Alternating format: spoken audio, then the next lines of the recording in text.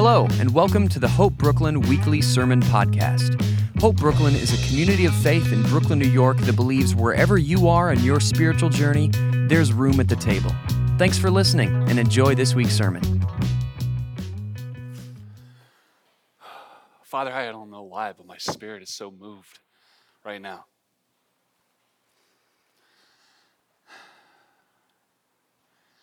Will you minister to your people in the room? Those who accept your claims, Jesus, those who don't know what to call you yet. I think the truth of our experiences is so often we feel so alone, Lord. We feel so alone. We feel like no one's listening, that you're not listening. But then when we examine your story, we're drawn to this incredible character, this incredible person, Jesus, who came in the flesh, who lived a life that drew all people to him. We couldn't even articulate why we were drawn to you, Lord.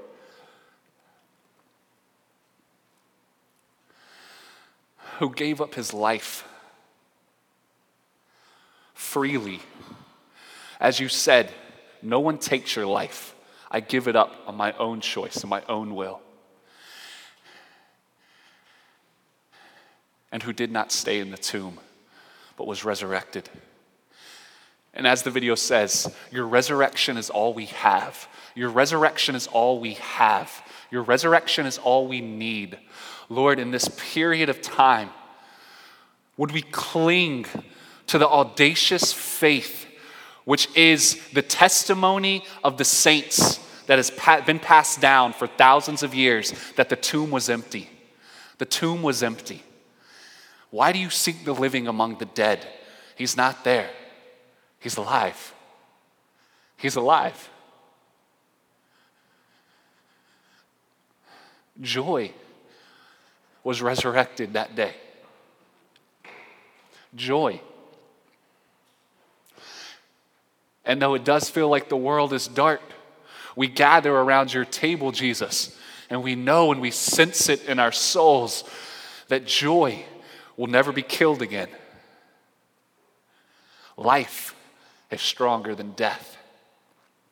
And so we look to our right and to our left, and we see our brothers and our sisters from all across the world. And we pass the bread and the cup. And we claim that our King is alive, and we await his return. Lord, thank you that Hope Brooklyn gets to be a part of this incredible story that you're writing in this city, this amazing city, full of so many people who feel alone, so many people who don't know that they are so loved and accepted right as they are. They just come to the table, they're invited. Make Hope Brooklyn that type of people. Make this community a people of joy. Only you can do it. So we give you permission. It's in your name we pray, Jesus. Amen. Well, welcome to Hope Brooklyn, everyone, the fall kickoff. Yeah. Woo! I know some of y'all probably saw that video. That's actually, spoiler alert, it's a little dated. It's a year old. That video was celebrating our 4-year anniversary for Hope Church NYC last September. And Hope Brooklyn was a microcosmic blip in that video. I don't know if you caught it. A couple characters, Nathan and Steph and Catherine. This time last year, 1 year ago, I don't know if you know this, 1 year ago today, we met in this school for the first time. We met upstairs in the cafeteria. There was about 30 of us, and we prayer walked our neighborhood. And look what God's done in a year. That's so exciting. It's so incredible to be a part of. And I love that the representation of Hope Brooklyn, even a year ago, started around a table. May it always be so. Thank you so much for joining us. If it is your first time, we have a saying that wherever you are in your spiritual journey, there's room at the table. We know for us, faith is less a system, and it's less what we assent to, and it's more of a spectrum that we're turning our faces toward a story every day. And so you are welcome just as you are, wherever you are. If you know about the story of Jesus, if you accept his claims about himself, you're welcome. If you're not sure what you think about Jesus, you're welcome too. And we have so much going on this fall. It's really cool. Alicia alluded to it. Folklore is going to be happening. Guys, I'm telling you, folklore is going to be so much fun. It's going to be gathering around good food, good drink, good people, and sharing stories, which is what we need. We need to hear one another's stories for encouragement and challenge. We're going on the fall retreat, which I don't know about you, but I am definitely looking forward to get out of this city. Retreats do two things I think really well. One, they bring people together in a way that just doesn't happen without an intentional camp. Like, who went to camp growing up, right? Yes. Camp just brings people together. When you put the marshmallow in the fire, you can't walk away as enemies any longer, You're best friends. And it's also a weekend of rest. And I love Josh Garrels. He's an artist. He has a song where he goes, "Rest is our weapon against the oppression of man's obsession to control things." Rest is our weapon against the oppression of man's obsession to control things. And by taking an intentional weekend and saying, no, we're not going to do any work, we're going to rest in nature. That's a deeply subversive act towards yourself and your heart, which says, I control myself, toward this city, which says, we control you. It's deeply subversive. So more information come up on the fall retreat. You want to be there, guys. It's going to be a blast. We're going to start praise and worship nights, or not praise and worship, prayer and worship nights. We've been having prayer nights throughout the summer. We're going to start once a month creating space where we can come and just worship together, pray for one another, be still. It's going to be really cool. And we have a couple podcasts launching, which is going to be more information to come. It's going to be a blast. But probably most important for today, I know Alicia already said it, tables are launching for the year. Woo! Tables, as Alicia said, she explained it so well. They're kind of like Hope Brooklyn's small groups that meet throughout New York City. And we're expanding the idea behind tables. So after service, the table leaders who are going to be helping facilitate different tables are going to be outside in the foyer. Some of them might have cookies to try to lure you in, I'm just saying. But they're going to be able to answer your questions about the various types of groups happening. Join one. I think I was reminded this past week, I was watching The Zookeeper's Wife. I don't know if you've ever seen that movie.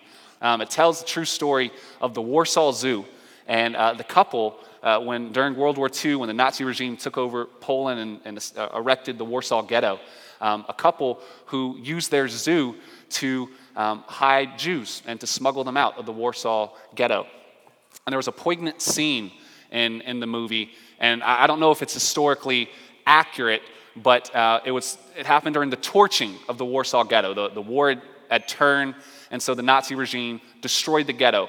And so it's showing these flamethrowers on the ghetto, but it happened in the movie on the night of the start of Passover. And so you see this contrast of flames destroying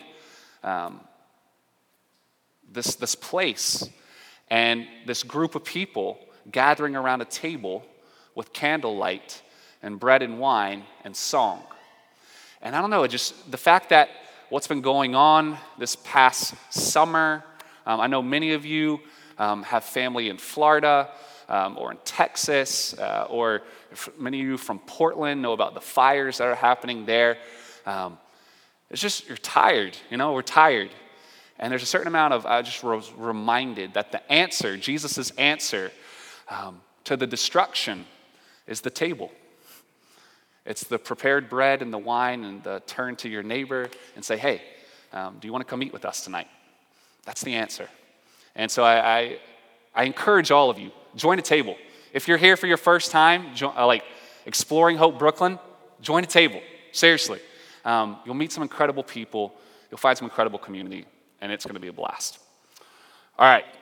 So we're going to take a break. We've been in a sermon series called The Paradigm, and we're going to take a break from this sermon series so as to engage a 4-week mini-series on faith and work. Faith and work. Now, why? We want to explore during these 4 weeks the intersection of this story of God and our work. And we want to do that for 3 reasons. 1, fall is the time where new rhythms start back up, right? People are back in school. I know. Bemoan. I get it. People back in school, jobs are starting back up. They're new rhythms. And so it's a good time to analyze, what is God think about our work? What does God ask of me in my work, whether it's a student or in a job? And New York City also is a place where if you grew up here, I know it's all you know, but for myself and probably for many of us who did not grow up in New York City, it is a place where more than anywhere else I've experienced, you are singularly defined by what your hands produce. Like, this city does not care about you, but to the level that you can produce something for it. And we want to ask a question of, does God think the same way? Does he only care about you to the extent that you can provide something for him or for his church or for one another? We want to explore that. We want to explore the story behind that. And lastly, and what we're going to talk about today, the reason why we want to talk about the intersection of faith and work is because we've inherited a wrong view of faith and work. We've inherited a dualistic view, and we're going to explore why that's the case. And even if you're here and you're like, hey, I'm not really a Christian, that's cool. I would dare say, as I start talking about this, you would also be like, oh, wow, I did think that about Christianity. I did think that about Christians. And I'll be like, yes, it's because we've inherited it, and it's wrong. And so we want to explore that view today over the next 4 weeks in this Faith and Work series. So it's really going to be a blast. So what's the nature of this view?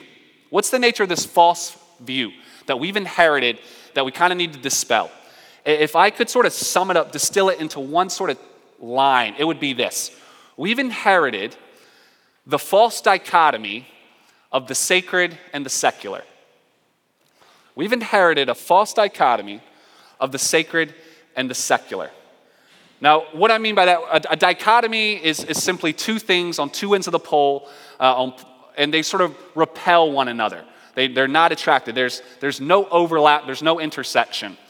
And we've inherited this view that there are sacred things, there are holy things, godly things, and there are secular things. There are earthly things, mundane and ordinary and profane things. And really the word secular has kind of developed this pejorative connotation. It comes from the Latin word saeculum, which simply means pertaining to an age. So pertaining to this age, the age of the earth. And before we jump into why this might be false or misleading, I want to give a brief history lesson of where this view came from, where this false dichotomy came from. Why did we draw such a hard line between the things of God and the things of man? Well, it all started with this guy right here, Augustine, right? For my Bible nerds in the room, they're like, it's always Augustine. It's always Augustine. First of all, I just want to say I have mad respect for Augustine. He was an incredibly faithful man. He lived during the 4th and 5th century in Hippo, which is present-day Algeria. So he was a bishop of the church in North Africa, and he lived during a unique period of the world. He was a Roman citizen, and Rome was falling while he was alive. So there's a lot we could say about Augustine. What concerns us today, in 410 AD, the capital city, Rome, was sacked by the Goths, the Gothic people. Now, why this is important is because about 100 or so years ago, Rome became a Christian nation. Constantine decided that his empire was going to worship the Christian God. And so over the last 100 years or so, before Rome was sacked by the Goths, there was this interesting confusion between, God's work being identified with Rome's work. And so when Rome fell to the Gothic people, a lot of people were like, well, what does this mean? Does this mean the work of God is not eternal? Does this mean someone can defeat the work of God? And so Augustine, he wrote a book in relation, thinking through these questions. And the book is called The City of God. And it's a massive book, massive. And in essence, what he draws is the distinction between, he says, the world is comprised of two cities, the city of God and the city of man. And they're invisible. They're beneath the surface. You can't see how they overlap, but they are distinct. And in that theory is the genesis that eventually grew to this absolute polarity of the sacred and the secular.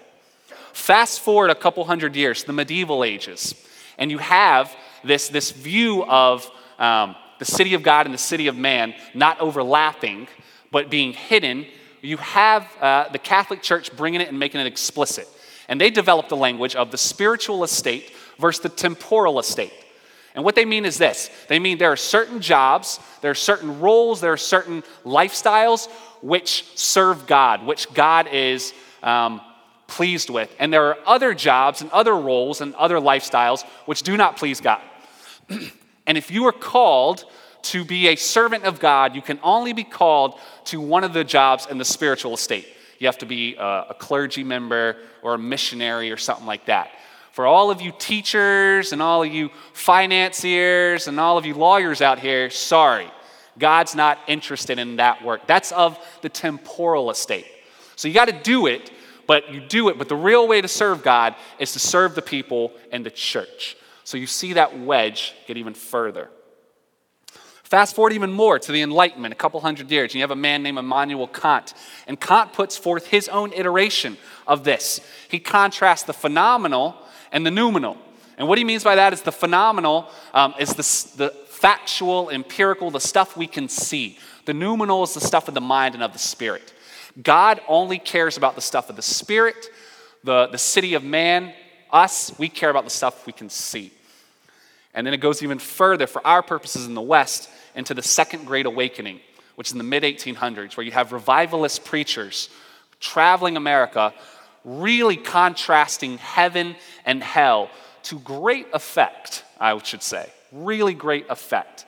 And heaven, obviously they are speaking in a period where America is industrializing quite rapidly. And so they are warning people against the secular industrialisms of the world, and they are calling people back into the refuge of the church, to spiritual practices and habits. That's the heavenly stuff that God cares about. God doesn't care about the rest of this stuff. So you see, that was very brief. We've inherited this view of a highly dualistic world.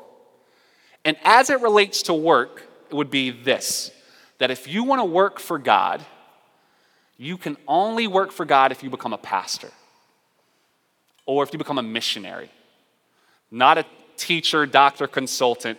Maybe you can be a businessman, but it's in the nonprofit field.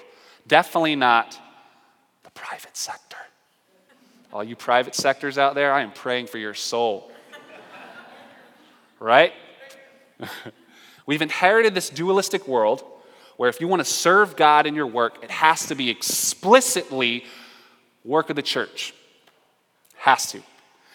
Moreover, we've inherited this dualistic world, this dichotomy of the sacred and the secular, that if you want to be a Christian, if you want to grow and following Jesus better, you can only grow through spiritual practices. Spiritual practices meaning prayer, Bible study, worship.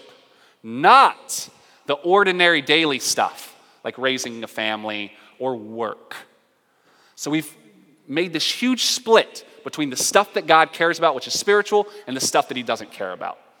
You've probably definitely seen this in your own worldview, in your own life. And the question is this correct? Is this how God views the world? Is this how he views your work? I've kind of already given the answer away. It's no. It's no. But we want to talk about why it's no today. Now, the second pillar, Hope Brooklyn, we have 3 pillars that sort of undergird our community. We say we're a community of crowds and disciples. And that means wherever you are in your spiritual journey, you have a place at the table here. We say we're a community of the story. Christianity for us is less a system, and it's more a story that we find ourselves in. And we say we're a community of friends who eat together face to face. And we do that one really well. That's my favorite one, maybe. I don't know. I can't say that. All 3. I love all 3. But community of the story is what I want to talk about today. Because what we want to highlight is a biblical story of work. And we want to see is if within this biblical story of work, it's that dualism is there. That if there really is this dualism between the spiritual stuff and the secular stuff. And really when we're talking about a story, we're talking about a worldview. right? We're talking about the ways that you and I see the world. And this a lot of this comes from a book, Every Good Endeavor by Tim Keller. So a phenomenal book. I have other resources too, so if you're curious about any of this, come talk to me. But within this story, within this worldview, there are really three questions that we need to ask, which we're going to ask over the next 3 weeks. First, how are things supposed to be? It's the first question we need to ask about our worldview. How were things supposed to be? The second question is, what went wrong?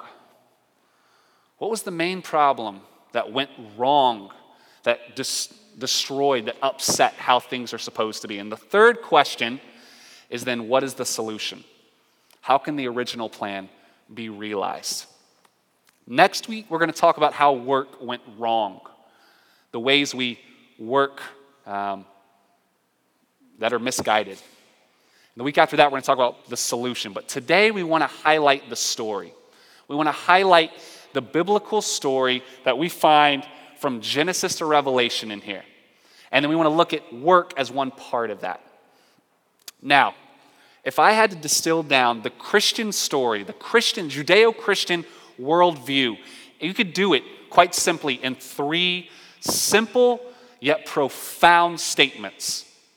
They're this: the whole world was good. The whole of creation. It was all good. The whole world is broken. All of creation is broken.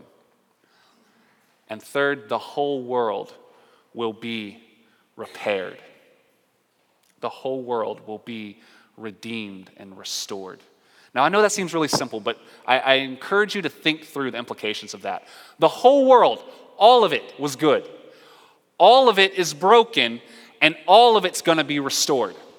Now, what does that mean as it relates to our work? Well, the story opens on the very first page. We're presented with a good God, a creator who makes, aka works, a good world from love, who gives life and who calls everything he makes good, who puts in place processes that spawn more life, and who creates humans to tend a garden. In Genesis 2:15, we're told, the Lord God took the man and put him in the Garden of Eden to work it and keep it. Human nature and our desire to have purpose, to have something for our hands to do, our minds to think, to contribute, to work, that's part of creation. That's not part of the fall. It's part of creation, not part of the fall. I've heard people say before, I've probably said it. What do we say about work? Work is a necessary evil, right? I got to do it so I can do more important things. Not true. Not according to this story. Your desire to work is part of creation. It was good.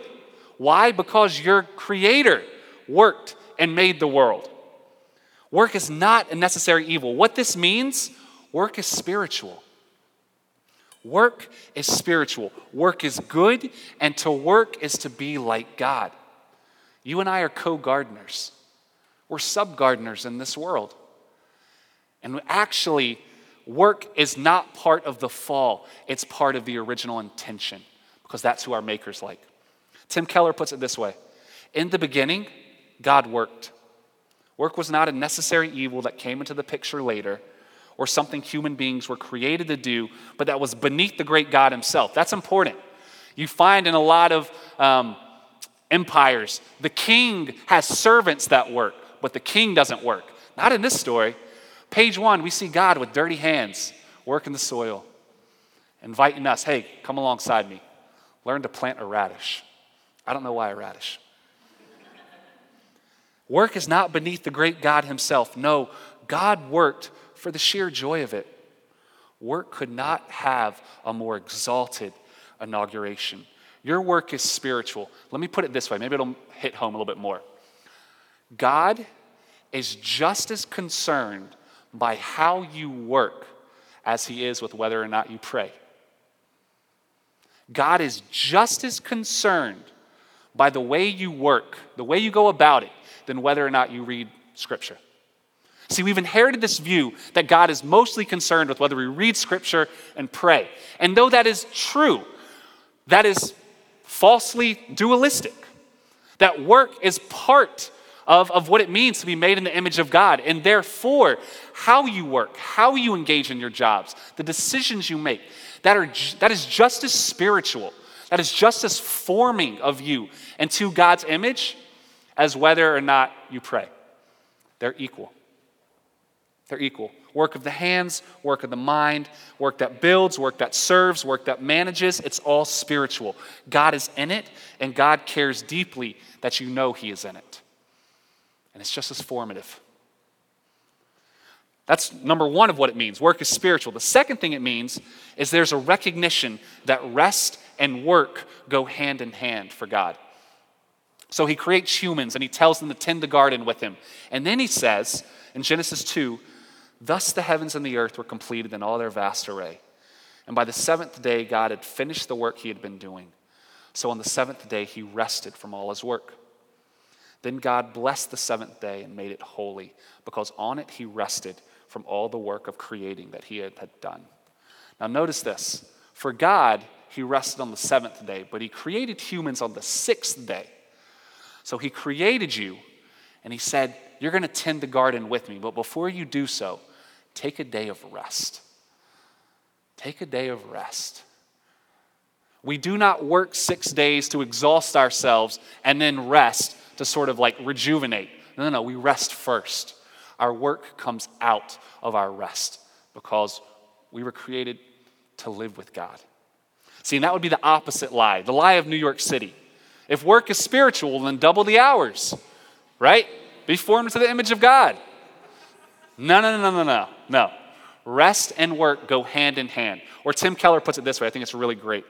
You will not have a meaningful life without work, but you cannot say that your work is the meaning of your life. We have to work. That's formative. It's spiritual. We have to work. But work is not the meaning of your life. And that's one of the ways we'll talk about next week that work has gone wrong, that the corruption is set in. We pour all our energies and we define ourselves based on our work. No. Rest and work go hand in hand. So that's point one to the worldview. The whole world was good, and work was part of creation. Work is good. Point two, the whole world, and therefore work, is now broken. In Genesis 3, after Adam and Eve ate of the fruit and decided to have a go on their lives without God, and sort of this corruption, this brokenness worked its way into the world, we're told this: God is levying out punishments. And this is what He says. He told the woman, "I'm going to multiply your pains in childbirth. You'll give birth to your babies in pain. You'll want to please your husband, but he'll lord it over you." And He told the man, "Because you listened to your wife and ate from the tree that I commanded you not to eat from, saying, 'Don't eat from this tree,' the very ground is cursed because of you. Getting food from the ground will be as painful as having babies is for your wife. You'll be working in pain all your life long. The ground will sprout thorns and weeds. You'll get your food the hard way, planting and tilling and harvesting, sweating in the fields from dawn to dusk, until you return to that ground yourself, dead and buried. You started out as dirt, and you'll end up as dirt."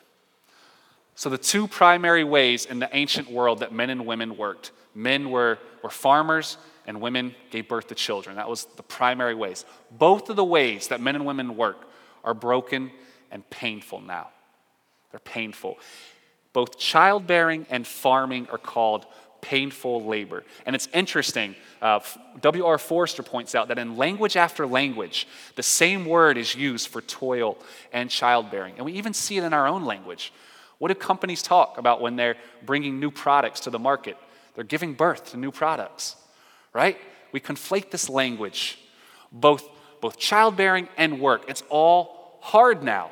It's not easy. It's painful. It's toilsome. It's broken. We still have to do it. We still have to work, but it's no longer a delight in many, many ways. It's corrupted. Now, this is an interesting point because what we could do in a situation, knowing that, is we could look for something in the created world to call evil, to demonize and vilify. But that actually doesn't understand the full story. Look at this quote from Al Wolters. He talks about sin, and I know for anyone who's unfamiliar with that word sin, or maybe you didn't grow up in the church, so when you think sin, you think of like your parents saying don't sin or something. That's less what sin is. Sin is less action, and it's more a fundamental cosmic brokenness. It's an eruption in our cosmic DNA that causes the manifestations of brokenness. It's all the various ways that the earth and everything in the earth falls short of its intended purpose. Why? Because God is no longer fully present. He's separated. So here's what Walter says. He goes, the effects of sin touch all of creation. No created thing is in principle untouched by the corrosive effects of the fall. Whether we look at societal structures, such as the state or the family, or cultural pursuits, such as art or technology, or bodily functions, such as sexuality or eating, or anything at all within the wide scope of creation, we discover that the great handiwork of God has been drawn into the sphere of mutiny against God. Now, the great danger is to always single out some aspect of God's good creation and identify it rather than the alien intrusion of sin as the villain. Such an error conceives of the good-evil dichotomy as intrinsic to creation itself. See, when we look at something within creation and say, this is the issue, this thing itself is evil, what do? Then we say that within creation, there's a good-evil dichotomy. But I'm reminded of C.S. Lewis's quote, which says, there's no such thing as pure evil. No one does bad things for purely bad reasons. They do bad things for good reasons that are distorted. Right? In the same way that darkness is not real. Darkness is the absence of light.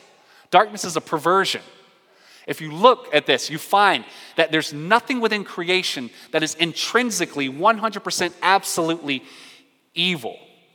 It's a perversion of the good. So what happens is that throughout human nature, we've tried to identify what's wrong with the world. And so he goes on to say, in the course of history, this something has been variously identified as the body and the passions. So Plato and Greek philosophy, they thought the issue was in matter.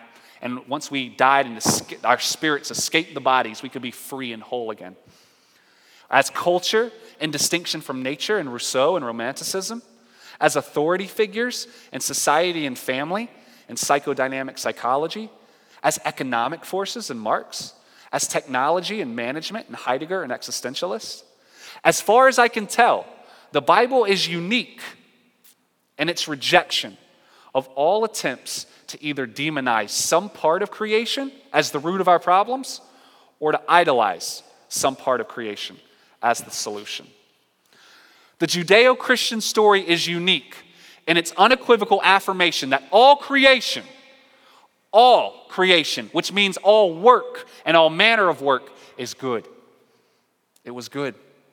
And it's equally clear in its affirmation that all creation, which means all work and all manner of work, even my work as a pastor, is broken and fallen. The distinction between the sacred and the secular is not in the nature of the work.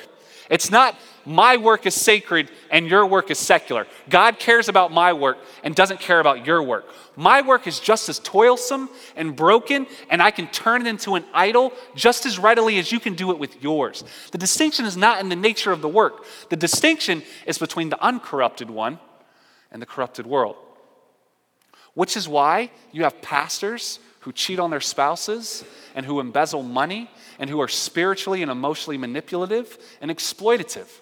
You have that because it's not about the job. The job doesn't make the person holy.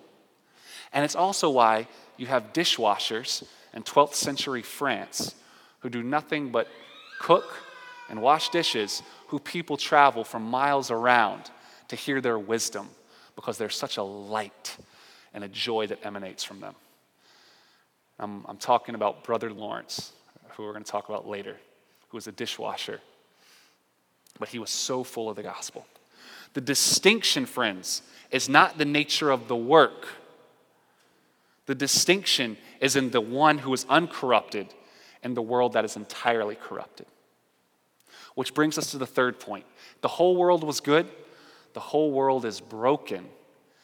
And the whole world is going to be redeemed. It's going to be restored. The Jewish people have a concept. It's called the Tikkun Olam. It means the repair of the world. And this is important. This is important for us because contra the Second Great Awakening and the revivalist preachers, you might have heard this distinction between heaven and hell, right? And you need to become a Christian because the house of the world is burning down. And God is like a fireman who's coming into this burning house and he's plucking people from it and saving them, right? No. God's going to save the house. God's going to save the house. You get that? You're not leaving the earth and going to heaven. Heaven's coming here. Heaven and earth are going to unite again.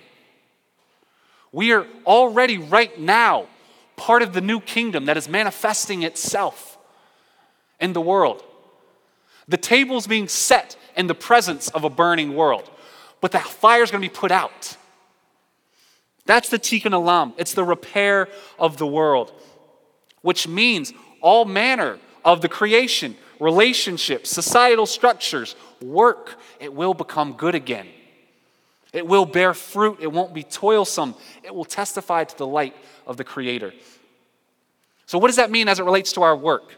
Colossians 3, Paul puts it this way, and I like the Message translation. Paul says, so if you're serious about living this new resurrection life with Christ, act like it. Pursue the things over which Christ presides. Don't shuffle along, eyes to the ground, absorbed with the things right in front of you. Look up. Be alert to what is going on around Christ. That's where the action is. See things from his perspective. Your old life is dead. Your new life, which is your real life, even though it's invisible to spectators, is with Christ and God. He is your life. When Christ, your real life, remember, when he shows up again on this earth, you'll show up too. The real you, the glorious you. Meanwhile, be content with obscurity like Christ. And that means killing off everything connected with that way of death. So servants, do what you're told by your earthly masters. And don't just do the minimum that will get you by. Do your best. Work from the heart for your real master, for God, confident that you'll get paid in full when you come into your inheritance. Keep in mind always that the ultimate master you're serving is Christ. The sullen servant who does shoddy work will be held responsible. Being a follower of Jesus doesn't cover up bad work. And masters, treat your servants considerately. Be fair with them. Don't forget for a minute that you too serve a master, God in heaven.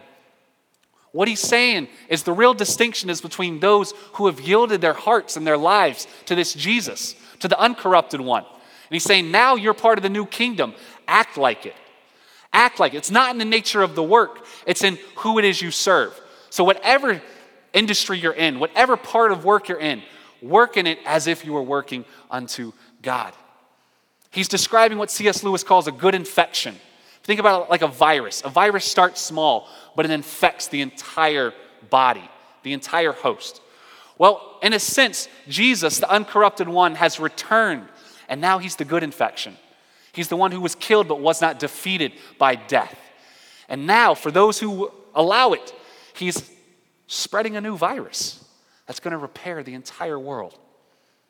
So what matters is not the work, but the way it's done, which is a reflection on for whom it's done for.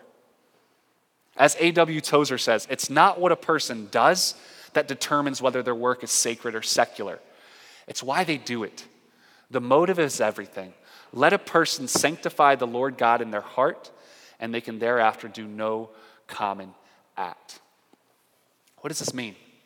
It means you might have heard from churches in the past. You might have even heard from me implicitly, because I inherited this as well. That if you want to please God, then what you need to do is do spiritual things like read and pray.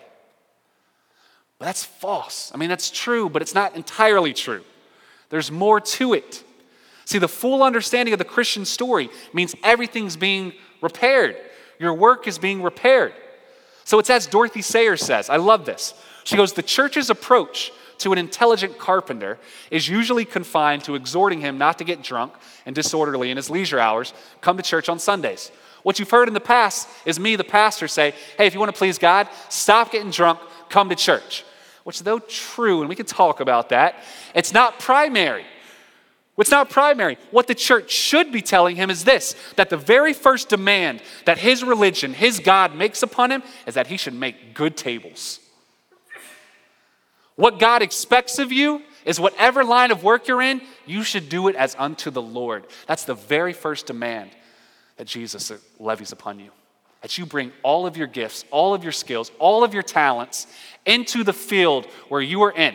And ask tough questions. So maybe some of you here are like, hey, this is not the right field for me. And that's part of the discernment process, and we'll talk about that. But when you find that area where you come alive, that you bring all of yourself, and you bring the best of it, you make really good tables. That's the first thing expected of you.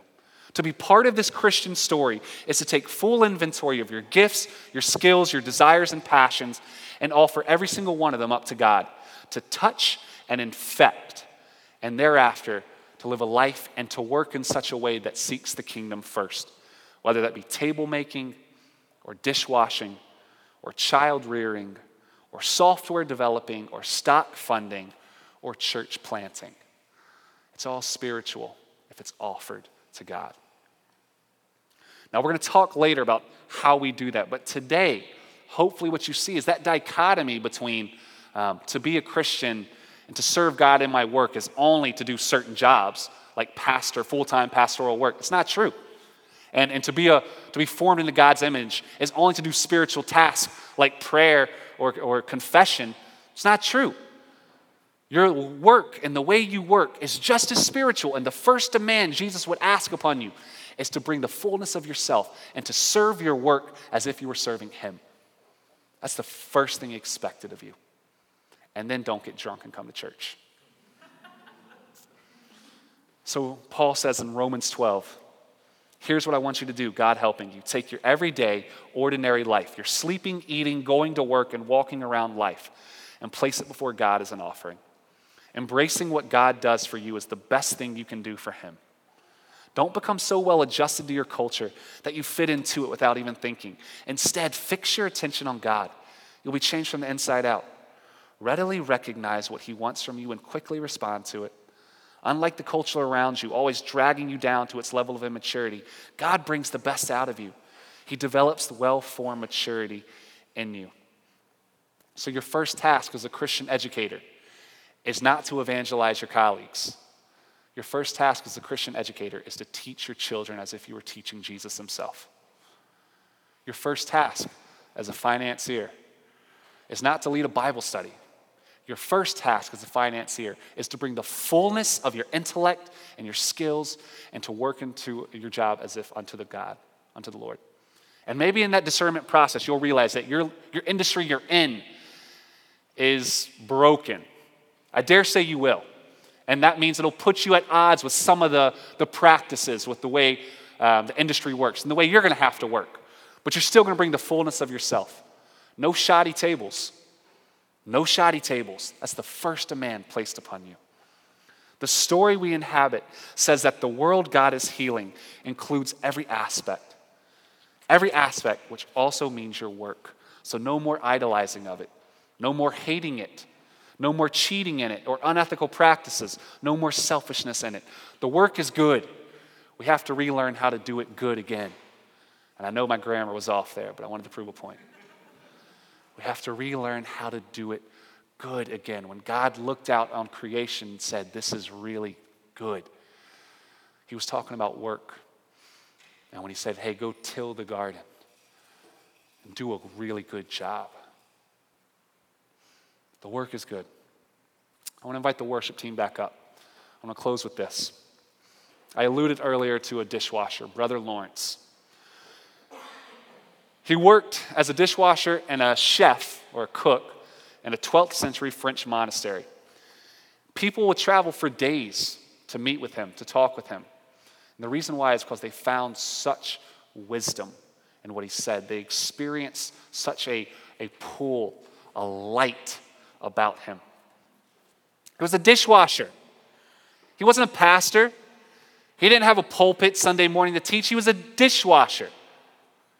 And yet people were drawn to him. They said, this is something not of this world. This is something different. That's the goal.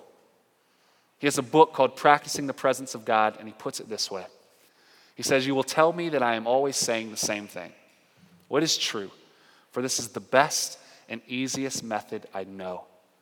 And as I use no other, I advise all the world to do it. We must know before we can love. In order to know God, we must often think of him. And when we come to love him, we shall then also think of him often, for our heart will be with our treasure. We can do little things for God. I turn the cake that is frying on the pan for love of him. And that done, if there is nothing else to call me, I prostrate myself in worship before him, who has given me grace to work. And afterwards I rise happier than a king. Your work is forming you into God's image. And God cares just as much about how you work, about who you're working for, as he does with any other spiritual practice. I'm going to close with a story. It doesn't deal with work specifically, but it gets at this idea. So last summer, we did something at Hope Brooklyn called Theology on Tap. And we'd meet at a pub, and we would just discuss theology. We'd discuss ideas, and it was so much fun. And I remember on one of them, Josh, he came, and he brought his daughter, Julie, who was 1. And consequently, he didn't get to partake in a lot of the discussion, as anyone with kids would probably attest. He was chasing her around. He was playing with her and concerning himself with her. And I remember thinking as I was leaving, because the whole reason we had gathered was to talk about God, to know God, so as to love God, so as to be formed into God's image, right? And I remember as I was leaving thinking that this evening, Josh achieved that goal better than we did. Because he cared for another more than for himself. He would have wanted to join in the conversation, but instead, he took care of his daughter. And the reason why I end with that story is I want to show the point that what we do and how we do it is just as formative for our spiritual life, for us understanding this story, as whether or not we're coming to church on Sundays, or we're praying or reading. Your work is good. It's spiritual. You've been called to it. Offer everything you have for it. Pray with me.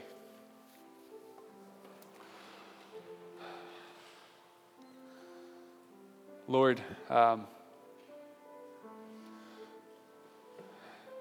sometimes it feels like we've received such an insufficient view of your story.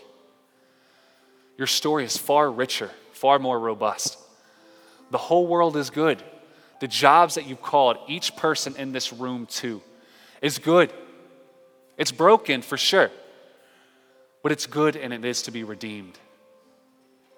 I pray you speak to everyone in this room and you start encouraging them and you tell them that you're with them, that you care deeply about the way they work, that their first job, their first task is to do their work as if they were doing it for you, to bring 100% of their effort into the vocation. That they have been called to this job just as much as I have been called to mine. And that you show no differentiation. You show you're not more proud of me for doing spiritual church work than you are of them for doing the work, other work. For being a teacher, being a lawyer, or a baker. That all of it is good. All of it's being redeemed. And I pray, Lord, that each person here would open up their hands and their heart to listen to you. And they would ask, how can I serve you in this job?